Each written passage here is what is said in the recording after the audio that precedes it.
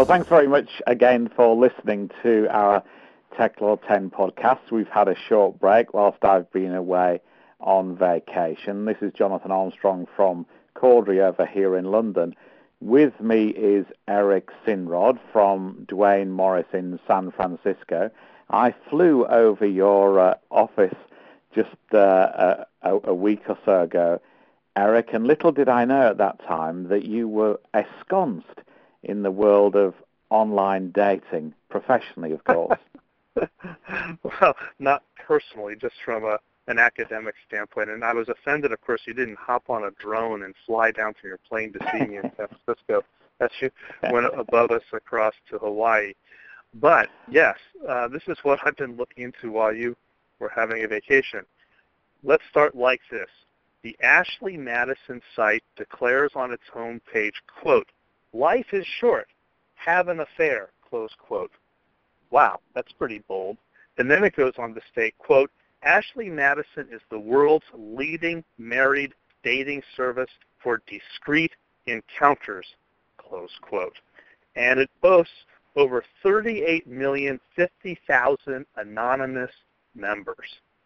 That's a lot of cheaters, Jonathan. Yeah. But how anonymous are they? Because they might be troubled about some of the developments I'm going to describe in a second. First, I'm just going to give a little background, if you don't mind. People engage in all sorts of communications and transactions on the internet. And when they do so, they like to believe their personal information is handled confidentially. So, for example, Jonathan, if someone buys an item from Amazon, she hopes that her name, credit card information, and address will not be publicly disseminated. Fair enough. Now, once in a while, there are security breaches. We hear about them all the time. And credit card information can be obtained and used by others so that they purchased items for themselves and not for the true credit card holder. That's just one example. Now, the harm in that context to the credit card holder is usually not that great. Generally speaking, the credit card company will not hold the credit card holder responsible for the purchase, but the credit card holder will have to go through the hassle of having that credit card canceled and have a new one issued. Now, that's a pain, as we know.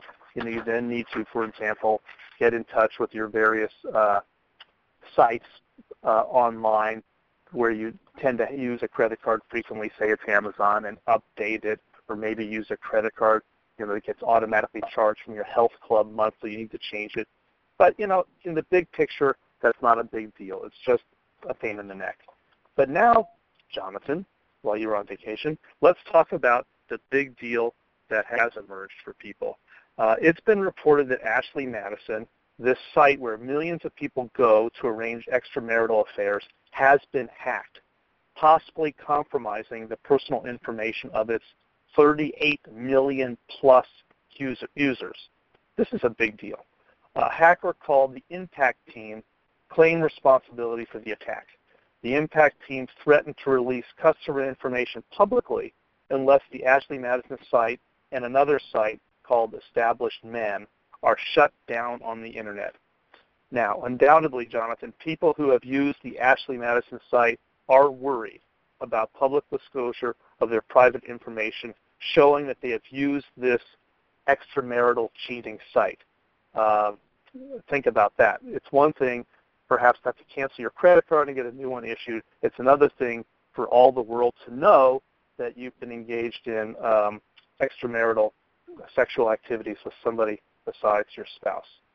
So in this context, it's not surprising to find out that Ashley Madison has been trying to assure its users that it's taking all deliberate steps to protect them and to take action against the hacker. And in fact, Ashley Madison has a long statement on its site now that talks about how it's sorry for this unprovoked and criminal intrusion into its customers' information, and that they're doing their best to assure confidentiality, that they're working with law enforcement to get to the bottom of this and to hold the hacker or hackers. We don't know whether the Impact Team is one person, Jonathan, or a group of people, but to hold them responsible. And I won't, quote the lengthy statement on the site, but it's there. Interestingly, they have this statement acknowledging this hack, but still on the home page of the site, it talks about how they're the number one extramarital dating service, if you will, online, and how they have so many anonymous users. You have to drill down a bit into the site to find out what happened. So if you're a first-time user and you haven't heard the news on this, you might not know there's been a problem. Long story short, what are the lessons here? Will this hack attack, Jonathan, cause some people not to use the Internet to foster their infidelity? Maybe they'll go about it some other way. Will maybe some people be deterred from extramarital affairs altogether, just saying, wow, it's not worth it, I might get caught? Or is it some people just going to be brazen and carry on completely unfettered, online and otherwise? But let me say this. If the personally identifiable information on the Ashley Madison site is disclosed publicly, I think we might see an uptick in the divorce rate. So people need to be careful. Confidentiality, is not assured. I turn it over to you to see what you have to say now that you're back from vacation. Yeah, I'm interested in a couple of things, and I have a specific question on DMCA for you in a minute. But I think my first reaction really is, I suppose that scams like this are as old as the hills, really. I can remember in the late 90s, and it seems so long ago now, I gave a talk about information security and issues, etc. And I had this guy come up to me at the end of the talk and ask if he could have a private word after the event. And it was one of the cocktail, like you get cocktail hour after a talk. And he said, "Oh, can we just go in a side room and have a chat?" And he showed me this obviously well-thumbed printout of an email, because in those days, of course, scams were via email, not via the internet. And it was, if you're not involved, relatively amusing scam at the time. It was an email. He'd obviously been at an event where the scammer had got an email address of all of the people that had attended the event. And the email said something like, "Hi, I'm Monique. I saw you across the room at and then named the event. And I really liked the look of you, but I didn't have time to come up and say hello. But how about a discreet extramarital affair?" And I'm French, and obviously it was in sort of vaguely Anglo-French rather than English, and said, and my husband isn't to know about this, so ring me on my mobile, and if the number that I'm giving you looks a bit weird, that's because I'm French and it's a French number. And in fact, it wasn't a French number, it was a premium rate number. And the guy said to me, "And do you know, if you ring that number, it's about £20 sterling a minute." And part of me was just resisting the question to say, "And how would you know it's that much?" And then, and then of course, he said that had obviously been a cause of some considerable embarrassment to him, because when the bill had arrived for his phone, his wife had seen that he'd repeatedly been trying to get hold of Monique, and it played a long voicemail message, and he was leaving voicemails for Monique, and obviously that had cost him, as you say in this case, not only money on his bill, but also, let's just say, he reduced the number of brownie points he held with his wife. And so I think you're absolutely right that I'm surprised that there are that many people who've signed on to a site like this. Maybe it is because some of them are running scams on the site, like the Moniques of this world, and trapping, men and women who are joining this site and preying on their vulnerabilities and extracting money from them on the site, as well as these hackers looking at it as a cash cow. Obviously, I've no evidence. I've not been on the site, so I don't know how it operates. But it seems to me that the other question really is whether the hackers are into it for the money or for the morality, because it seems as if there are various movements on the internet to try and clean up content and also to try and clean up people's offline behavior. Another topic that we might return to maybe next week if we've got more time is this Cecil the Lion campaign, which you might have seen about, which is in the latter camp, I think, where people are disgusted about the actions of an American dentist who shot a famous lion, that they're taking their campaign online against him and his dental practice. So, of course, the internet's full of people who are trying to do bad things. The internet's full of people who are trying to do slightly questionable things like arrange extramarital affairs, but the internet's also filled with people trying to do good things and try and enforce their morality. And it'd be interesting to know whether this impact group are in that category, or whether they're simple, ransom attacks of the type that online gaming sites have suffered over the years, for example. But my specific question to you is, there's a bit in the message that Ashley Madison sent out which seemed slightly unusual to me, which was, quote, using the Digital Millennium Copyright Act, the DMCA as we know it, our team has successfully removed the posts related to this incident. Now, presumably by that they mean that they've gone against third-party sites asking them to take chat content down related to the hack.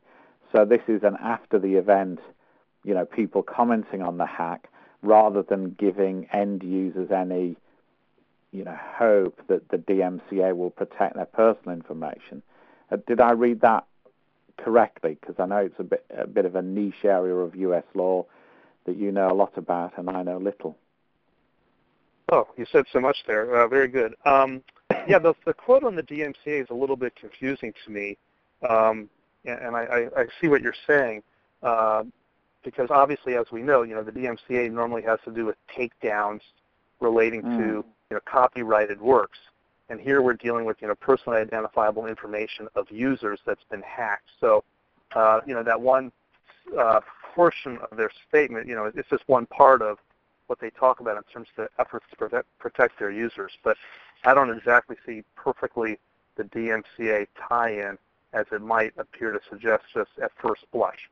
I'm not aware of the types of scams on this site that you're talking about, where you sort of explain that situation with the phone call in and then it's a premium rate and you're supposedly calling the French woman.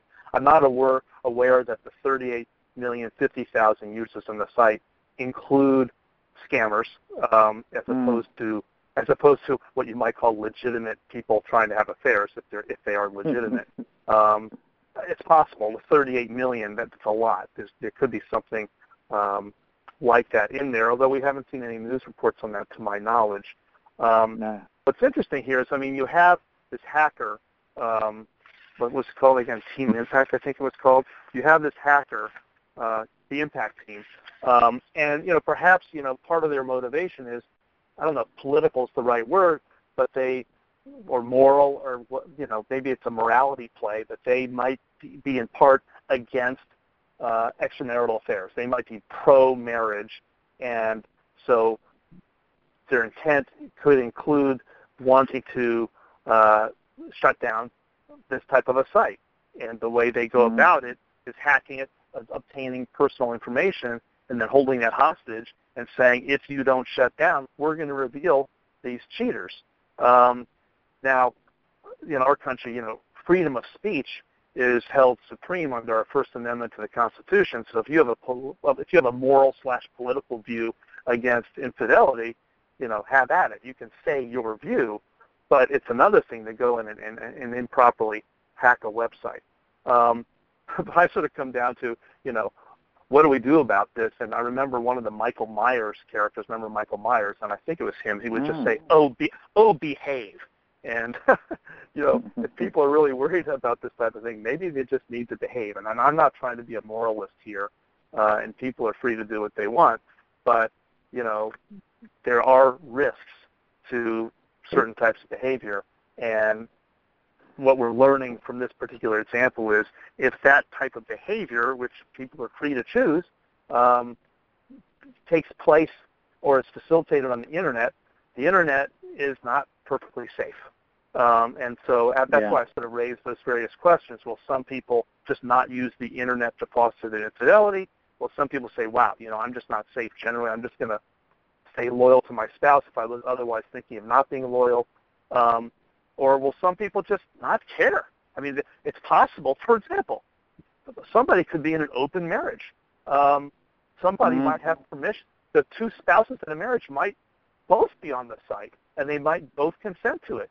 So, as between them, if their information were revealed, no big deal. They still might not want the world knowing about it, or maybe there might be another class of people where they have an open marriage, and they're proud of it. So if there's a revelation of their person identified information, it doesn't matter at all. My guess is that's the minority of people on this site. What do you think? I mean, I think I agree with you that it's an intriguing case, and it'd be interesting to see who is hacking it and why. The other thing that crosses my mind is that theoretically, it seems to me at least, there could be a potential defense against any sort of legal action against the hackers if they are in one of those states where adultery is still illegal. I mean, I know this isn't the most authoritative source on the Internet, but the OMG Facts website says that there are still 23 states where adultery is illegal. And that includes, obviously, U.S. states like Maryland and Massachusetts.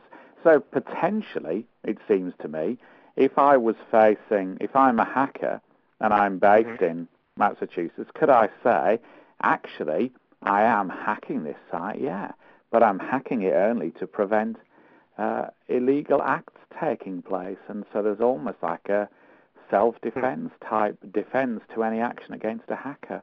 And I'm glad you thought the DMCA reference was a bit misleading as well. And I guess that's the other issue for Ashley Madison as well, because you can't promise people total confidentiality on the Internet. The Internet doesn't work like that. It doesn't.